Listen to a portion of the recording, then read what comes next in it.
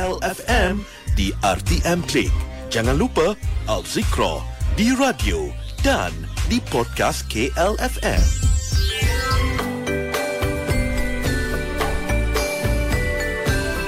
Bismillahirrahmanirrahim. 6.45 pagi. Kami nak teruskan lagi pengajian Zikra untuk hari ini. Kita akan bersama dengan yang berbahagia Ustaz Wan Syuhur Bani Leman. Assalamualaikum Ustaz. Waalaikumsalam warahmatullahi wabarakatuh. Baiklah Ustaz, kita mulakan dulu dengan bacaan doa pagi. Silakan.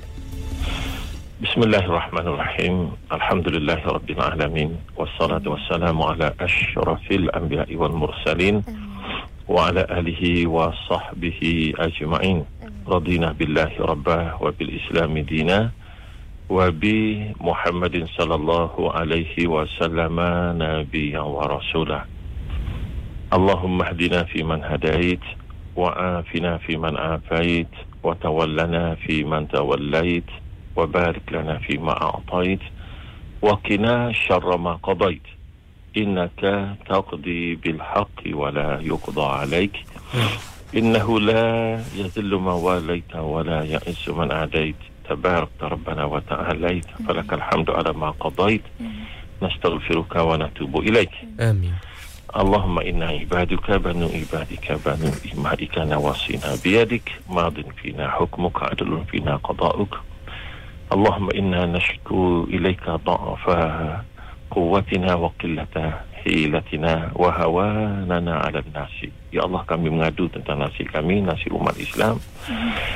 Betapa kami ini lemah, kami teraniaya ya Allah, khususnya ya Allah umat Islam, saudara mara kami di Palestin sana, dan kami tak mampu untuk membela mereka ya Allah. Maka ya Allah, Allahumma inna naj'aluka في نحور أعدائنا وأعداء المسلمين في فلسطين من اليهود ومن معه.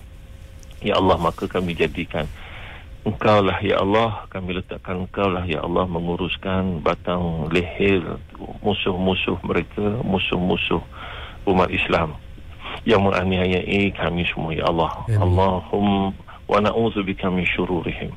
Kami minta Engkau lah yang melindungi kami dari kejahatan, khususnya orang Yahudi dan mereka yang bersama orang Yahudi yang membunuh umat Islam, menganiaya umat Islam di bumi Palestin. Allahumma baddid syamlahum wa farriq jam'ahum wa syattid kalimatahum wa farriq jam'ahum wa zalzil aqdamahum. Allahumma sallit alaihim kalban min kilabik. Ya Qahhar, Ya Jabbar, Ya Muntaqim. Ya Allah, Ya Allah, Ya Allah. اللهم أنت الواحد الأحد الفرد الصمد لم يلد ولم يولد ولم يكن له كفوا أحد.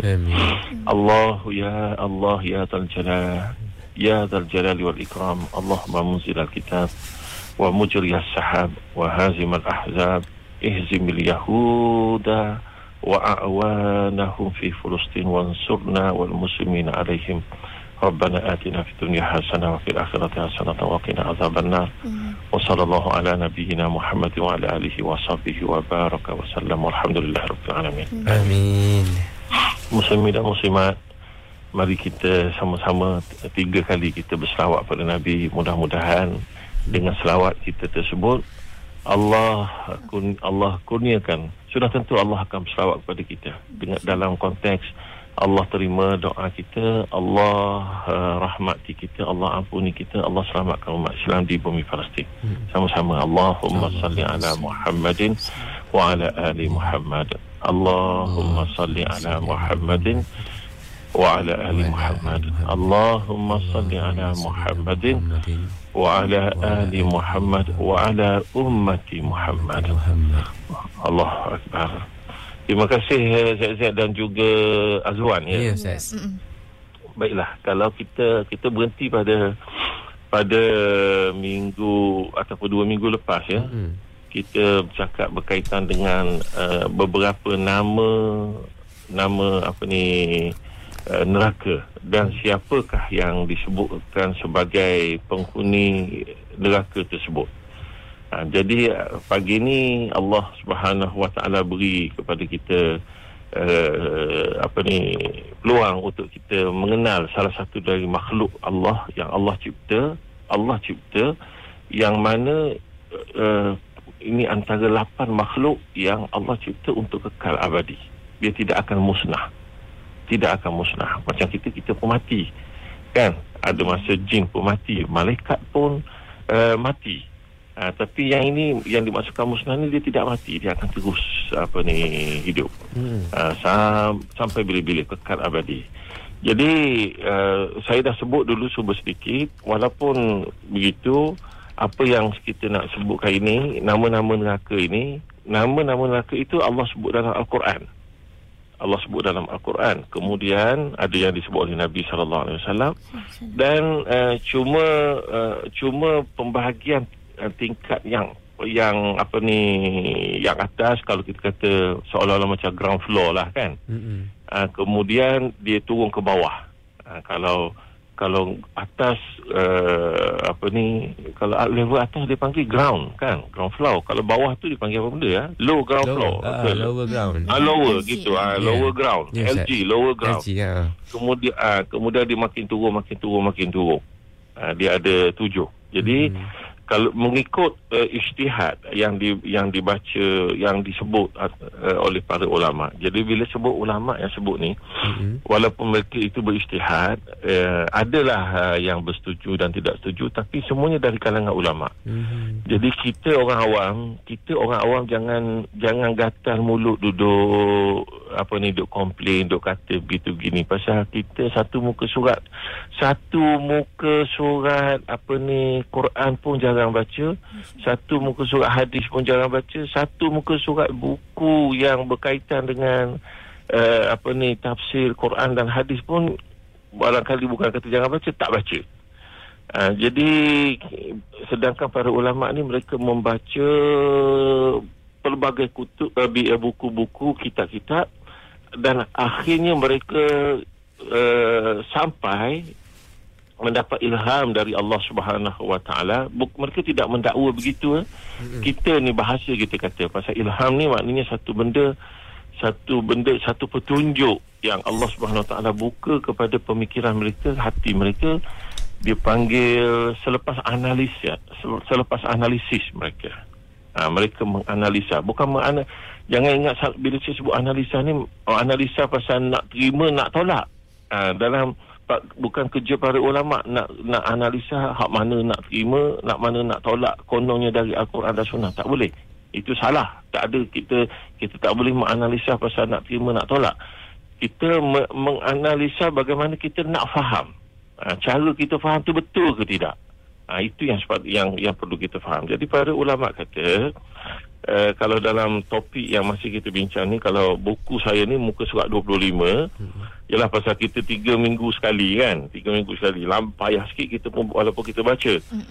Jadi almarhum Dr. Umar Sulaiman Al-Ashqar dia kata, mereka yang disebutkan waqad warada an ba'dis salaf, setengah dari kalangan para salaf, khususnya para sahabat Nabi radhiyallahu anhum ajma'in, mereka kata yang berada di ground floor, tapi tingkat atas sekali lah mungkin yang tingkat atas sekali itu pun dah dipanggil lower LG, lower ground tadi. Nak kata ground floor pun tak ada dah, dia dah tingkat bawah pasal dia dah bawah, dia start dari bawah dah, dia tak ada start dari aras biasa. Dari aras, kalau kita kita macam ni lah, kalau kita, sebab itu antara syurga dengan neraka dia ada padang mahsyar. Antara padang mahsyar dengan syurga akan diletakkan jambatan. Jadi di bawah jambatan itu neraka, maknanya lower ground dah. Lower ground dah. Yang lower ground yang pertama tu pun dipanggil api neraka tersebut. Kata setengah dari kalangan para salaf, para sahabat Nabi bagi tahu yang berada di situlah usatul muwahhidin, iaitulah orang yang tauhid, ini di kalangan umat Islam, tapi mereka yang berdosa besar, yang fasik, mereka yang banyak buat dosa tidak bertaubat. Muslimin dan muslimat, kita kena bertaubat. Hari-hari kita kena bertaubat. Dalam satu hadis Allah bagi tahu, Allah bagi tahu dalam satu hadis kursi, kalaulah mana-mana orang mukmin, ini saya terjemah terus bahasa dia, kalaulah mana-mana orang mukmin dia tahu, tengok, benda dalam hati, dalam otak dan dalam hati. Dia tahu aku ini, bahawa aku, yakni Allah, memiliki kekuatan untuk mengampun. Maka aku akan ampunkan dosa dia banyak mana sekalipun, tapi aku tak peduli. Allahu Akbar. Dengan tahu pun Allah dah ampun. Pasal bila kita tahu, logiknya kita beristighfar. Berapa kali sehari kita teringat kita berdosa, Azwan, kan? Yes. Bila kita teringat, kita kata apa? Astagfirullahaladzim. Astagfirullahaladzim. Allah tegur ampun. Allah kata aku tak peduli. Allah kata aku ampunkan dosa. Allah beritahu kepada kita, Allah ampunkan dosa kita itu lebih mudah dari Allah cipta langit dan bumi. Langit bumi sebesar-besar itu, kan? Maknanya, apa maknanya kita faham? Kalau mana ada dosa kita sebesar langit dan bumi, kan?